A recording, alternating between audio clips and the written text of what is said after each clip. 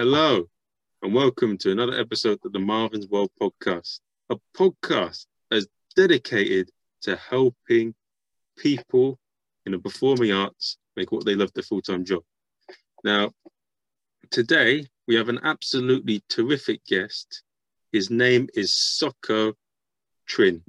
He is a man who has immersed himself in many different fields. He knows 8 languages. And he is a man that combines the fantastic fields of behavioral science with performing arts. He is probably the Leonardo da Vinci of our time. Please welcome Soko Trin. Hi, good morning. Excited to be here. How are you doing today? I'm good. Actually, you make me laugh when you said the Leonardo da Vinci of. It's like you probably picked that up from my website. I admire Leonardo. He's just when I was researching the concept of passion, which is also my PhD research expertise, his name came up, and many other names like Oprah Winfrey, Michael Jordan, Obama, people who are passionate, really. And what the heck is passion? And then Leonardo da Vinci has this very amazing quality of not only being passionate about multiple things, what we call multi-passionate, right? You know, some of your friends that are like naturally passionate about everything in life. We call it multi-passionate individuals. But also within those, say, 10 friends among your 100 acquaintances that are multi-passionate, maybe only one will also be good at things that he or she is passionate about. That becomes a multi-passionate individual that is a polymath as well, having competencies that support the passion. And I think Leonardo has that quality, and he's a role model. But it's a very complex question when people ask me, hey, this basic question, which is search for your passion. When you're looking for a job, let's say you are an artist, or you are a young teenagers / young adults, and people say search for your passion. But then when you think about this question, search for your passion implies that you should be looking for a job or a role or something that pays the bills, by the way, which is your passion. So that implicitly would mean that you cannot create passion by starting with something that originally you're not passionate about. Well, it turns out that research nowadays would suggest that you can take any job, but through time, you could actually create passion, and it will emerge slowly but surely. Not all the time, but sometimes it happens. So search for your passion is hard because some people are frustrated. I don't know what my passion is. I'm lost. I'm just like 15 years old, or I'm just 20. Or some people are 45 and are like, I'm desperate. I'm 45. I don't even know what my passion is.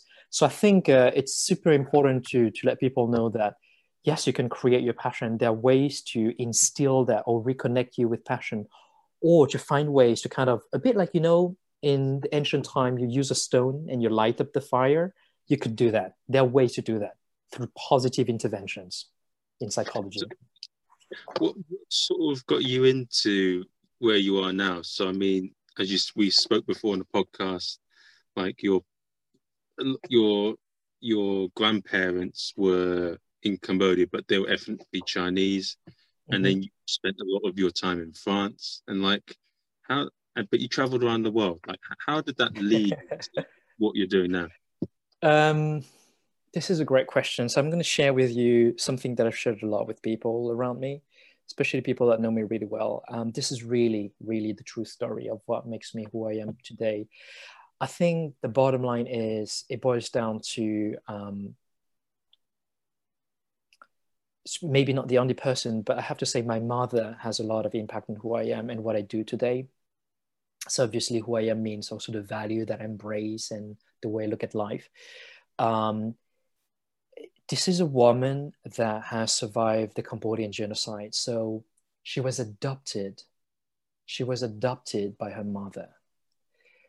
And so my grandmother in Cambodia. So my grandparents migrated to Cambodia from Chinese background, Chinese heritage, Cantonese specifically.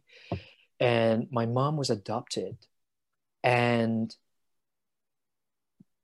she had at that time my brother and my sister, that about 10, 11 years older than me, and my father as well. And I remember this episode. She told me, there's a reason I'm saying this, by the way, that links to what I am today, what I do. My grandmother held my mother's hand and she said, I am too old to flee. I know the Khmer Rouge are here, the soldiers who are basically aged, the kids, 10 to 15 years old, completely brainwashed, ready to kill, stab, or gun people down. And they said, the American are sending bombs on your shoulders. You've got 5 minutes to pack your stuff, take your clothes, and just leave your home. And they were Phnom Penh, the capital. That was a lie. The Americans were not sending, they weren't even near. They just wanted people who could read and write, potential threat to the regime, to flee the city. So my mom had her hand held in my grandmother's two hands, this woman that adopted her. And she said, go away, leave me, abandon me to save your family. Can you imagine that? You have to abandon the woman that adopted you, right? How gutted would you be? She did that. She had to save I want to say my father and my brother and sister. She then she walked for days and days, seeing people dying. And when she said, I do not wish anyone in this world, especially to you, my son, and you have not seen that because you were born in France. As soon as we got there, long story short, I did not see these atrocities. She said, but I could see people dying, walking in a jungle at night, stepping into mines and exploding and dying. And in the narration, in her story, I saw three things. And this is back to your question. I saw how determined, resilient she was, a woman that was resilient and to not let herself die, with a clear purpose in life. She was crystal clear that she wanted to live, survive, to be alive, and to take the family to start a new life. That was the purpose.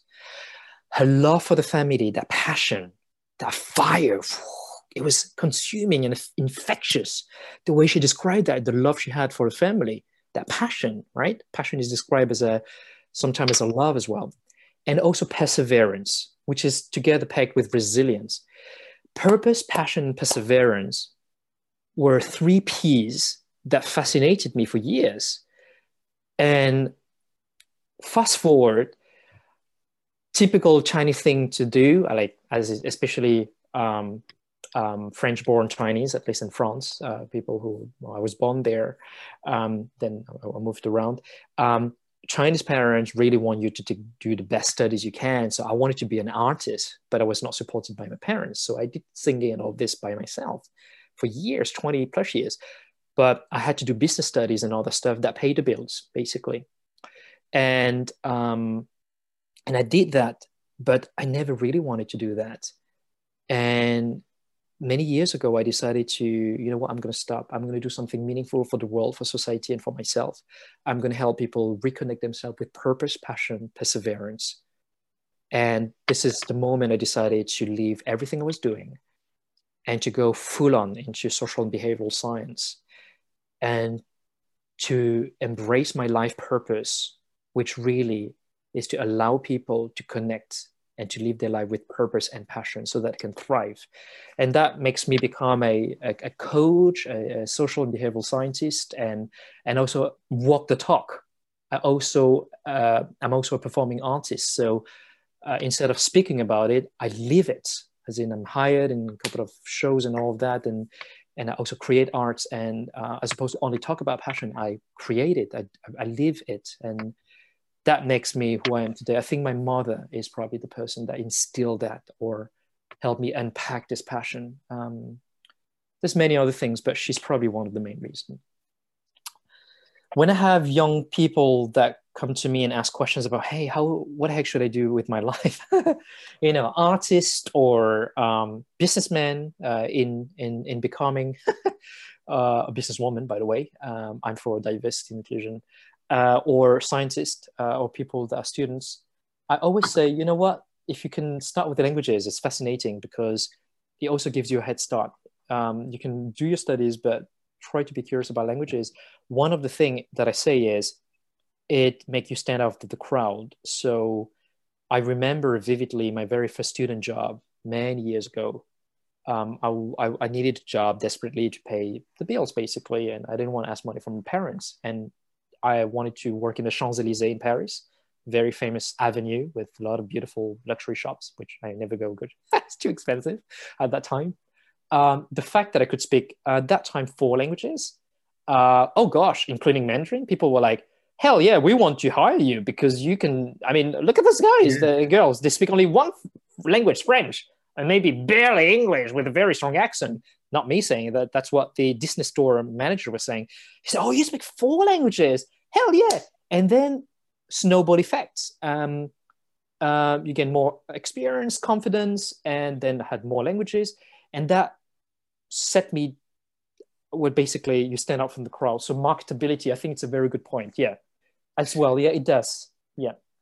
And also, I think it helps you learn more as a person. Because if you're just in one nation your entire life and you don't like learn to adapt to a different culture, I think it affects how much you understand people.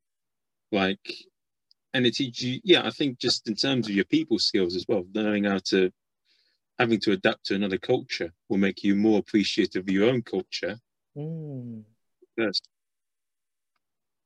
I love what you're saying. I really love that. It this just in what you just said in 1 minute, it's linked to so many other concepts.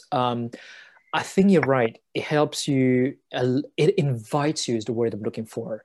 It invites you to appreciate the world from a different lens. It's a bit like, I love using metaphor. You'll notice that. It's a bit like you go traveling or you work and you're wearing lenses, contact lenses or spectacles that have different brands. This is the Asian brand. This is the African brand. This is the European brand. So for continents, and we can funnel down to country brand. And suddenly you appreciate people and you connect with their culture, their vulnerability, and so on and so forth. And that is just logical and common sense because you understand their vulnerability, the culture. You might be more inclined to feel and to sense what they're feeling and sensing. Real example, China. I lived there for 5 years, in Shanghai, and I traveled across the country. And because I could speak Mandarin and Cantonese and Teochew, I could speak to taxi. I love taxi drivers and I love wet markets. These are 2 places in a taxi in the world, and wet markets where you get to learn about the cultures. Because, long story short, because people open up, it's not fake, it's authentic, and they just talk to you. They talk. You just ask questions and you're in listening mode. And because you speak the language, suddenly you connect to the pain they went through, to the hopes that they have. And that allows you to understand so much. Languages is so powerful, man. I really, really, I really invite people to, if they can, for their kids, for themselves, to invest in themselves. And that's part of personal growth. Learning a new language is fascinating. And yeah, and I mean, the worst that could come of it, because I think, especially in the UK, you British people are definitely bad at learning languages. If you know another language, it will at least get you another job, or at least increases your chances of getting another job, as you said. Whatever the case is, you could just be a teacher in that language. That's a very good point. What you're describing here is something I have noticed from observation. So it's I think there's quite a lot of research as well. Countries or people from certain countries that are, let me rephrase that, to what extent being born in the country that speak the language that is the most spoken, the most used in the business context, in arts and so on and so forth, English.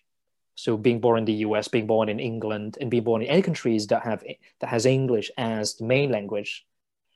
To what extent being born in this country would that prevent you, motivate you, or not motivate you from learning a new language? So to what extent do you become lazy and say, I speak English, why the heck would I actually spend time to learn a new language, right? This is the most spoken and most useful language.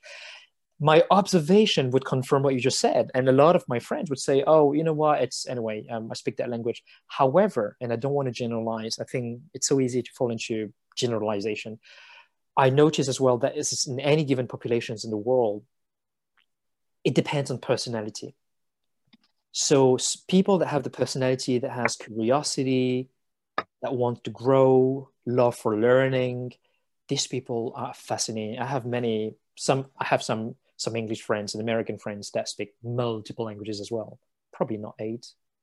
I know a guy that speaks like about 20 languages, I think, maybe. 20.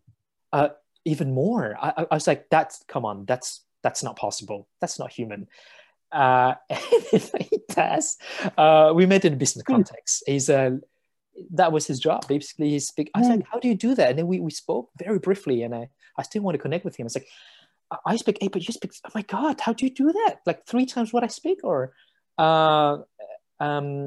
yes. But I think what you're saying might be true. But I think that also people that have the personality to grow, to learn, to connect, even though they're from here, I think that some would actually learn quite a few languages. So, one of the things that you've made sort of your passion is that you like to combine music and sort of behavioral science. And like, how do you put these two such diverse fields together? That's $1 million question. So the context is that so I've been singing on and off for like 20 years, but professionally only for the past years, I would say. And what I mean by this is I was in amateur clubs and all of that, and then being hired to sing and all of that was only in the past years. And so music has always been with me. So it's part of performing arts, right? Then many moons ago, I went to acting and then dancing, triple threats, that naturally lead me to musical theater. So my life has always been evolving around performing arts, musical that I'm part of, or dance shows and all of that, and gigs and EP that I launch. But the love for learning and the love to connect with other individuals led me to discover positive psychology, which is the discipline that psychology looks at the mind and how that influences and affects individuals' behaviors. Yeah.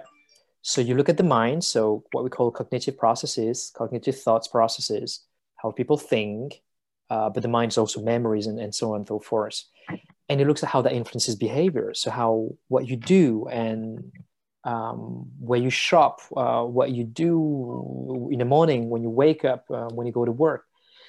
And because I have access to these two worlds, I decided, wouldn't it be amazing to connect the knowledge of performing arts and psychology together to unpack knowledge around what makes people feel good when they go to see a show. And that came from personal experience. I went to there's multiple shows that I went to, and when I came out, I was like, oh, I feel good. That show just made me feel good. Or Dear Evan Hansen, you go there, it's a very sad story, a teenager that commits suicide, and it ends up like with a lot of hope, and you feel hopeful for life and for the world.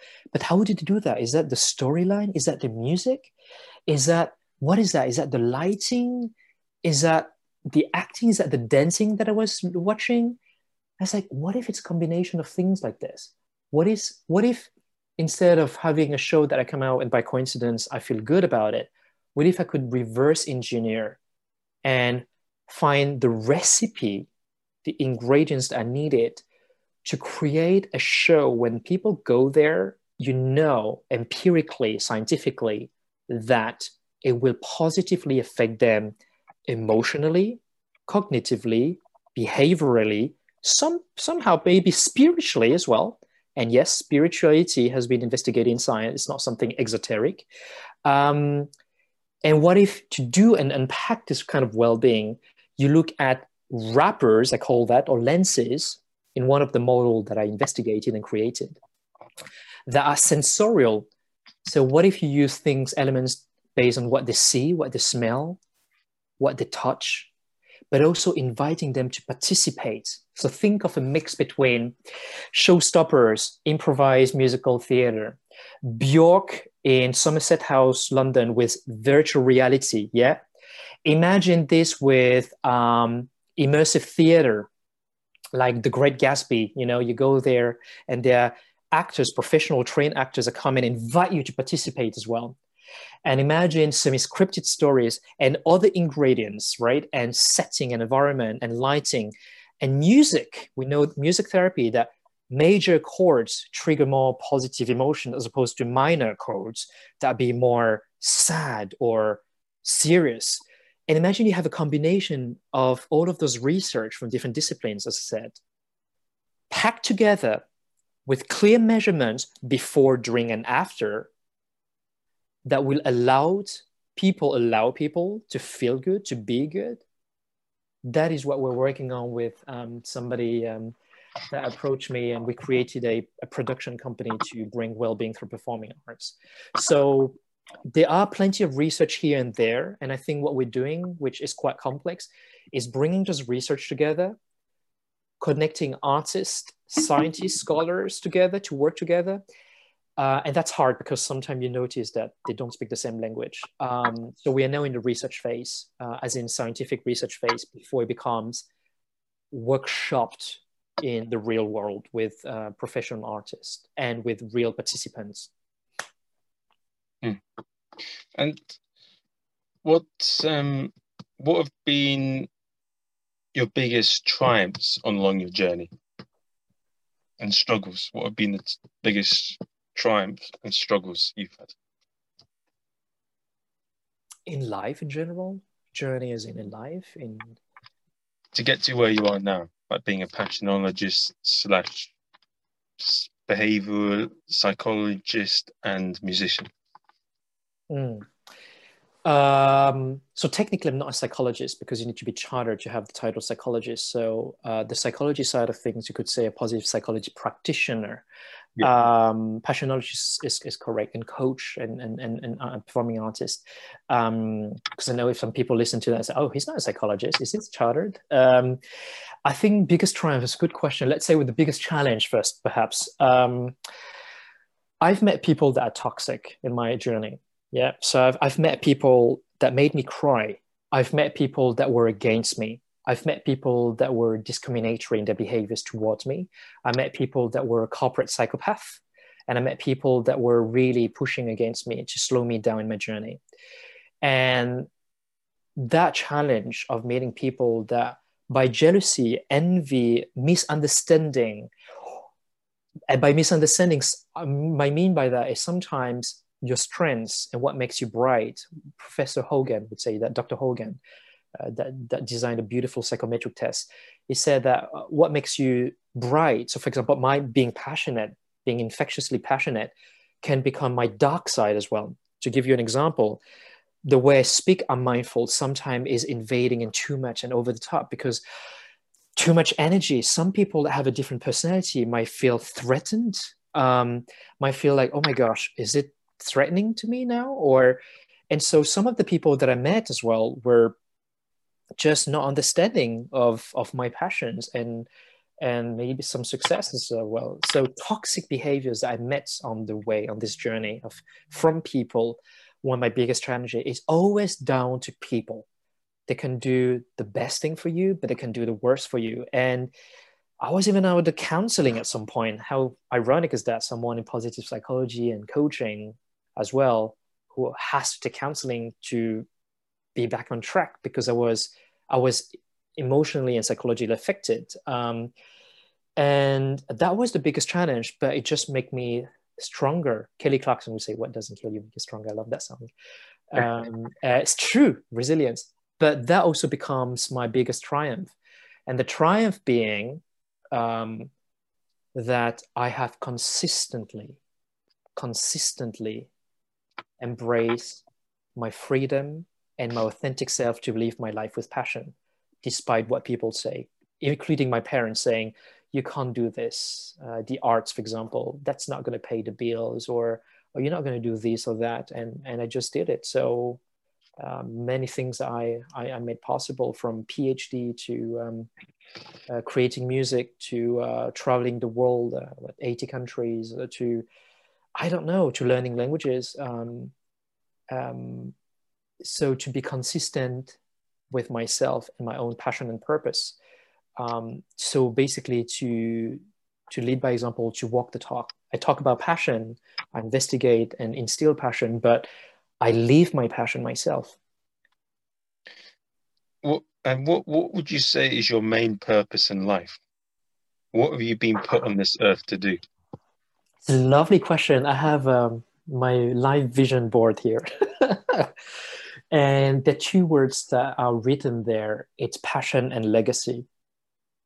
It took me a long time to realize what my life purpose is. So my life purpose statement, I can give it to you. And if my life coach is listening, as a coach, I'm being coached myself. That's normal. It's quite common, and it should be the case. She helped me. Keiko is my life coach, and she helped me unpack this a few years ago. My life purpose statement is, I am a growing ball of passion that helps people to live their life with purpose and passion so that they can thrive sustainably. So the first part of my life purpose statement is what represents me as a metaphor, a growing ball of passion that represents me. It's just who I am. It's organically growing. And it's organically growing because with what I do, connecting with other people, it grows me as well, and I can grow them. And what I do with them, the mission in this life is, this legacy is, I allow people to live a meaningful life and to be excited and to love what they do. There's so many people that feel forced to do something they did not want to do, a job just to pay the bills. This is called a job or work. And that's not a calling. That's not passionate work. These are different constructs in psychology and in English. We say, oh, I got a job, I've got to work. But that's different when you say, I have a passion. And that's really what I feel I'm here for. It feels right. And it feels less selfish to be doing something that helps others and just helps you pay your own bills as well. So I don't know. Yeah. And what do you feel? So when you're looking at everything as a whole, you mentioned your experience about like discrimination, you mentioned experience about toxic people, but you also mentioned like the good things as well. Yeah. I mean, like what have been like, because from my side, I mean the lockdown and everything that's going on in the pandemic, I think it teaches you a lot about people. Yeah. I think because it gives you time to think about things. And like so one of the things that I'm sort of looking at now in terms of people that I don't work with are people that are just focused 100% just on money rather on giving a good product. And they're all sort of, yeah, that's one thing. And there's got to be more to it when you're working with someone rather than just the money or this and that. And then, so the point I'm getting at is, what would you say? How do you handle sort of like some of the sort of manipulative, toxic individuals you come across? Because what you're saying then, sort of studying the field you're studying with music, if you are music or any sort of performing arts or business as well, you are inevitably going to come across sort of manipulative, shady people. And people. That is the way it is. However, there are a lot of good people as well. Yes. I think mostly people are okay, because I think if mostly people are okay, because society would be really screwed up if we were all bad. But what are some of your ideas and things you could pass on in terms of dealing with manipulative and toxic people? So from my side, I had a venue that I had to leave, that I'm going to leave, because they are very manipulative and they try and, yeah, basically, if they can get away with it, they will. And they will try and put you in a little hole so they can try and get as much as you can possible. So the question is, how do I deal with manipulative people? So as someone who's victim of that, when you're facing that, yeah. First of all, you always will meet this kind of people, and I think this is with, I don't know how horrible that will sound, but I think it's part of everyone. I think I often use the word yin and yang, this metaphor. I think there's a bit of yang and a yin, a bit of yin and a yang. We all have a dark side in ourselves, as I said earlier, in your personality. And there's a bright side. And that depends on whether you let your guards down or not, whether you are authentic with yourself or not. So we can do good, we can do bad, depending on our mood, depending on the day, right? Depending on many things and how aware you are of yourself. Now, when you meet people that constantly, consistently are doing bad on purpose to hurt you physically or mentally, that's a different story. Yeah. So I think there's in psychology a concept called corporate psychopath. So there's patterns in their trait, the way they are. They, with other people, in front of other people, they're so smiley and so nice. They're like, oh yeah, they're very friendly. But in fact, behind the scene, they'd be super toxic against certain individuals, and they would use psychological harassment. And especially with COVID-19, so many companies have to get rid of. This is horrible. They use psychological harassment to make people leave by themselves, as opposed to have to fire them, right? This is a real scenario, I'm saying. And I'm just by confidentiality and by respect, I'm not going to quote any names.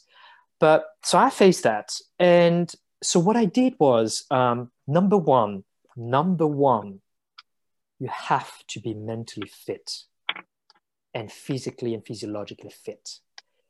There's no way you can love and protect someone else, including me loving and protecting my daughter, if I cannot love and protect myself. You have to be mentally, physically, physiologically fit.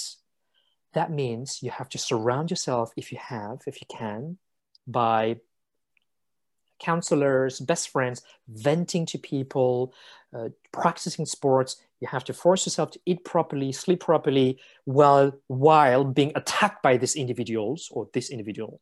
And you know that, oh, you're going back to work, this is going to happen to you. But you need to be fit to be able to face this. Number two, you have to know yourself and tap into within yourself those things that are resources, superpowers that we all have. Most of us, we don't know we have this inner resilience and to develop coping mechanisms. Very specific examples. You can connect. One simple exercise is ask yourself, okay, this is happening in life. Am I going to remember that in 10 to 20 years? Probably not. What is important to me in life? So you try to connect to your life purpose. So I work a lot in my purpose in life, and I told you what my life purpose statement is. When you think about that as a guiding star, and then you look at these toxic people, you compare the two and you ask yourself, this is a way to actually bypass those toxic individuals or those saboteurs. You say, how relevant is that in your life in a scale of 1 to 100? If you don't live 100 years, but 1 to 100, I'm saying, okay, I've got a life purpose. This is affecting a bit my life, but it's just a mere trifle. It's just a tiny bit. This is a detail in my life. It's okay. Try to not focus too much on that. So that's the second thing. Tap into those coping mechanisms. One exercise to do is to ask yourself and connect with your life purpose. And the last thing I would say is surround yourself with positive people.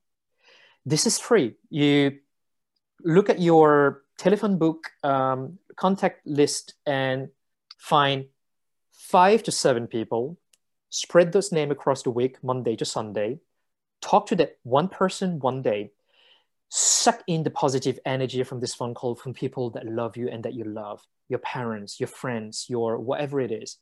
And you know that from this call, after 20 minutes, half an hour, 1 hour, you will recharge the battery in positivity. It's free of charge, positive relationships. So these are 3 basic things that I did for myself.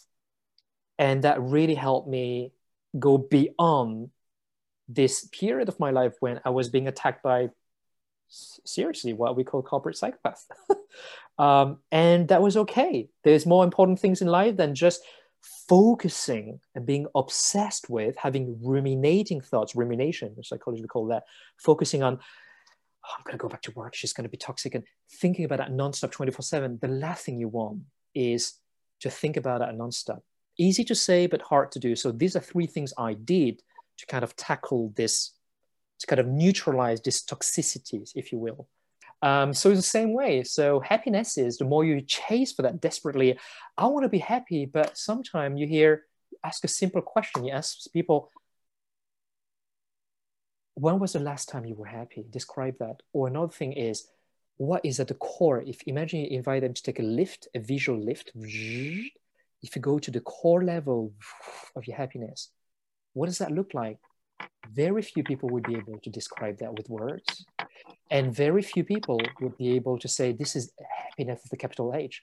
So instead of that, my invitation is to invite people to embrace the small happinesses in their life day to day.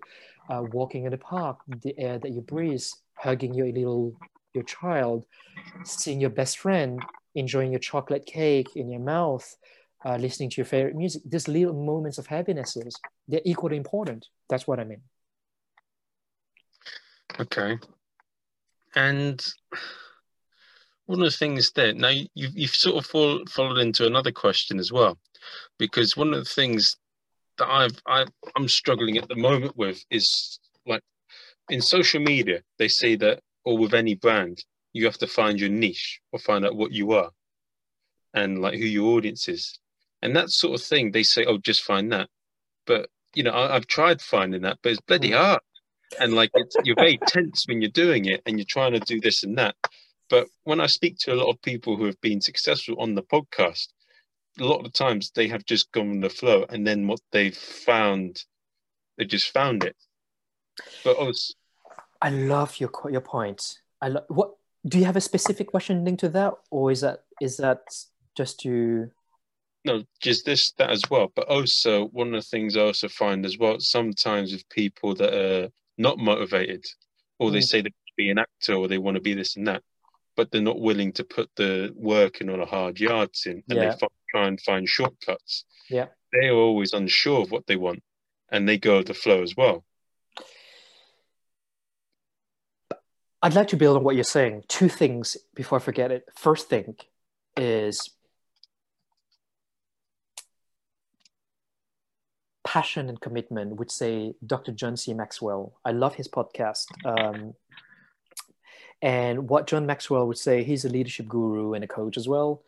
But one thing that resonated with me and actually beautifully connect with my own research, my PhD, is one thing is you can be passionate about things. You love, a strong inclination for an activity, a person, or a concept where you spend a lot of time, like I think 8 hours at least a week, and to the point that you define yourself as this passion. This is a passion. So passion, a love for something, for music, performing is one thing. But passion without commitment it's not brought to life. It becomes a dream. So when you combine passion and commitment together, and I would add something to what John Maxwell was saying, purpose. When you have a clear purpose and a passion, and you bring in that commitment together, it just becomes true. It becomes real. So passion, commitment, and purpose is the magic combination of what brings your dreams to reality.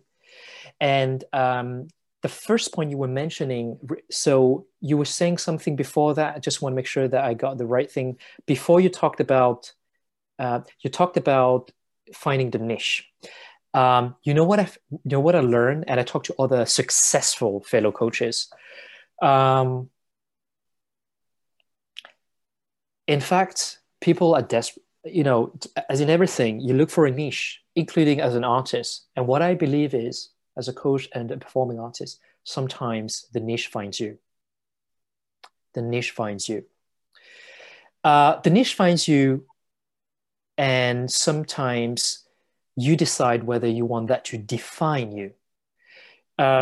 So you can chase and have social media, hashtag strategy, whatever you want to look for clients, to look for the next role. But sometimes the roles, casting directors, or your coachee finds you because they've heard this about you, word of mouth, because that's the image that you project.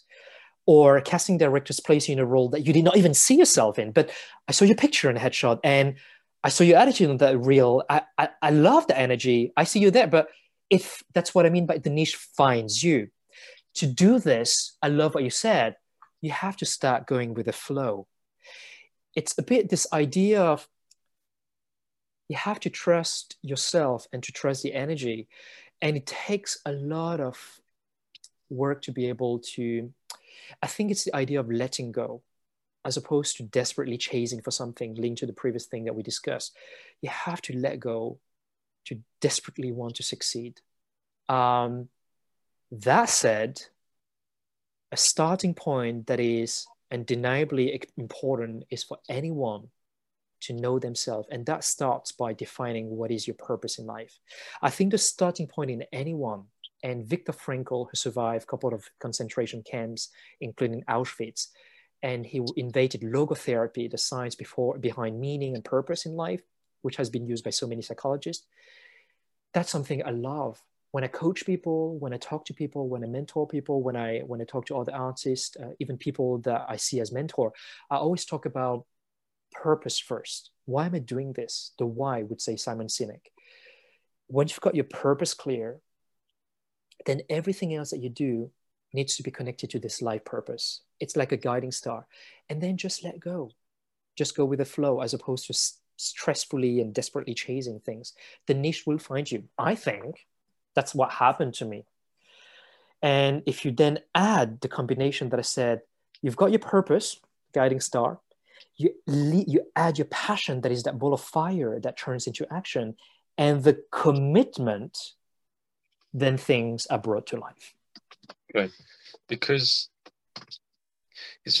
one thing I found funny in the performing arts is that some people who succeed are extremely hardworking, dedicated, like they do make it, and then there's some that don't. But then there's some that are very they choose to be an actor or comedian or whatever, but they're not truly committed to the craft. I mean, they're going with the what's it called, go as your flow thing, but they're never gonna make it. Exactly.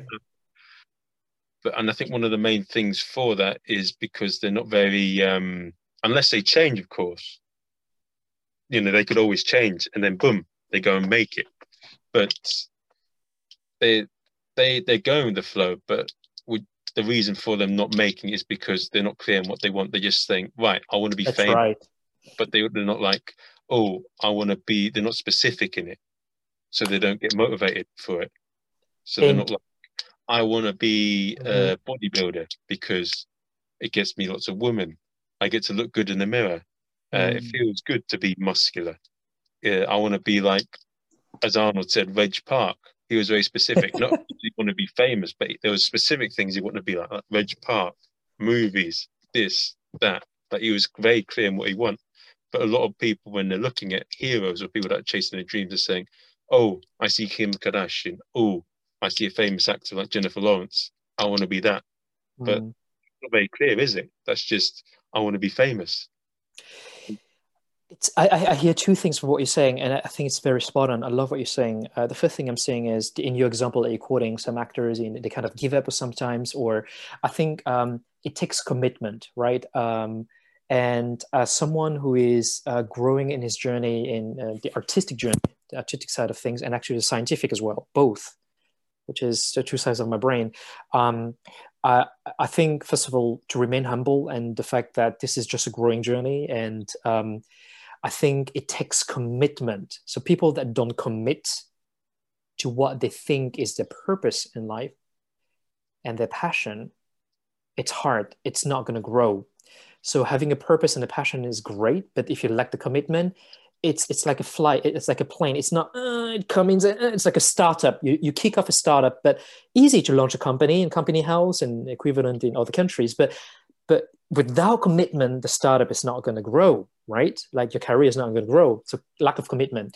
The other example I quoted, or the other things I heard was missing, is they were unclear about the why, about that's the purpose. So you got a passion. Oh, I love singing. I love acting. Or I love coaching people. You got the commitment. I'm committed to that. But actually, you're wearing blinkers. Where am I going to? I'm going left, right, north, south. That's a lack of purpose. So see, if you lack that purpose, that guiding star, then where the heck do you walk to? And I think if you have step one, clear purpose, then step two, add that fuel, that passion, and the commitment. Commitment is linked to so many sub-concepts, one of them being discipline. Oh, gosh. Discipline comes with a couple of things. Concretely, I think it's about practicing the craft that you have to the point that it becomes a habit, and then the habit becomes part of your identity. So, for example, before the lockdown, even now, I wake up at 6 in the morning, 7 o'clock, I hit the water, I'm in a pool every day, Monday to Friday. 8 o'clock, I'm out. 8:30, I start my working day.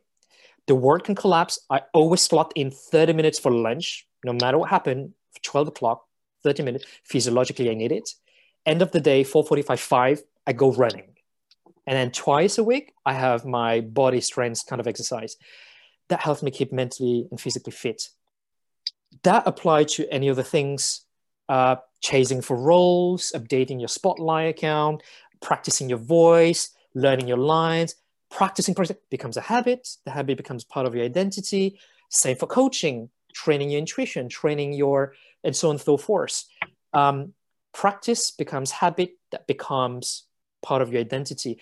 That is commitment, right? That's what I gave you an example of commitment. It takes a lot of work. I mean, no kidding. There's so many talents in the world, so many actors and amazing singers I've met, but it takes commitment and the passion and a clear purpose as a step one. And I think it's hard stuff, but it's possible. I think it's a journey. What has your passion given you, and how has your journey shaped you as a person? Like, before you embarked on your journey, who were you and who are you now? I think probably the same person, but it's just that you manifest yourself differently and you're more aware. Who was I? Probably more impulsive before, walking with blinkers, so not being clear in the purpose, and probably living a life that other people wanted, as opposed to live a life that I wanted, which builds so much pressure in yourself. You don't feel good about that. You're more stressed and like the studies that your parents wanted you to do, perhaps, or because they think it's good for you, or friends wanted you to do something, or your boss wanted you to do something. But what if you could live autonomously and freely, following your passion with a clear purpose? I think this is where I am now. I live on purpose. I live with a purpose. I live actually through purpose and passion. And I think that's what I am now that I was not before. And before I probably was more, there was more pressure in me. You could feel it in the body language, more impulses, less happiness. And the word that I constantly use now, it's very strange what I'm going to tell you. 2020 has been amazing for me. And that's probably linked to my resilience and coping mechanism. The word that comes to me is balanced. I'm very balanced now. I'm doing things so physiologically, physically, mentally, everything, artistically, intellectually, stimulate. Everything is balanced. And I think this is something I aspired for. It's harmoniously balanced. And I didn't have that balance before. So I think my purpose and my passion really helped me with this. Okay. And what advice would you like to give to people during the COVID times? Like performers, whatever you are, what advice? Like young people, not like they're in not knowing what to do, how to make the most of this pandemic and go on the other side the right way. It's going to sound cliche, but I think it's so true. I want to say that you're not alone. First of all, if you're going through this stage of your life where you're completely lost, that's normal. There's so many people that are going through that now. And what I want to say is you're not alone. And that means reach out to people around you and ask for help. I think connecting with friends, family, classmates, sports companions, whatever it is, reach out to people and be vulnerably honest, saying, I need help. I'm lost. I don't know what to do with my life. Can we have a chat? Just connect with other people. I think that would be the advice. You would be amazed to see how many good people are out there willing to help, giving advices and tips, connecting you with companies, with friends, with I have to say thank you to so many other fellow artists. For example, speaking about the artistic side of me, at some point it was hard to find gigs and stuff, and some people came to me, and so previous directors at Yojiro who came with like additional shows and opportunities. Bruce Chan, who came up with me in 2019, I think, or 18, with stuff in the past to help me. Say, hey, I thought about you. I connect you with this. There's so many people that want to do good and want to help. And sometimes people don't know that. So if you feel like you're alone, you are not alone. Ask for help. Ask for some help. There will always be someone who wants to help you. Okay. And so one of the last things I want to say, and like, thank you for coming on the podcast, spreading You're your welcome. It's exciting. telling your story. One of the things I want to say is, like, what would you like to plug on the podcast? So what would I want to plug on the podcast? Plug as in music wise, or social media, your website, your business, music. Oh, okay. As in, do you want me to say that verbally or to add that as a link, or? I'll do both. Okay, so verbally, I think, well, no secret, but I would say you would find I'm transparent if you Google me. But if you want to find everything about my split life, like Batman, two lives, actually is one life, one person, the scientist and the artist, go to sokotrin.com, SOKHOTRINH.com, and you see there's a split screen, literally, and you click on passionologist, that takes you to my scientific life. The artist, it takes you to artist, and then you have all of the tweets there. I think that would be it. Yeah, I'd be very happy if people would help, from coaching to questions about the arts to reach out. I've been there and I'm still growing, I'm still learning. So I'm reaching out for people to help, and I always help people that I can help. So I think this is how the world should be. So yeah, sokotrin.com is where you've got my entire life, probably. It's transparently out there on Google. And well, I just want to say, yeah, thanks for coming on the podcast. And for people back home, if you like the episode, see value in it, share it with your friends, and give this podcast a review on iTunes or Amazon. But at the end of the day, I just want to say, take care. Hope you wish you best wishes to you and your family during this pandemic, and hopefully speak to you again soon.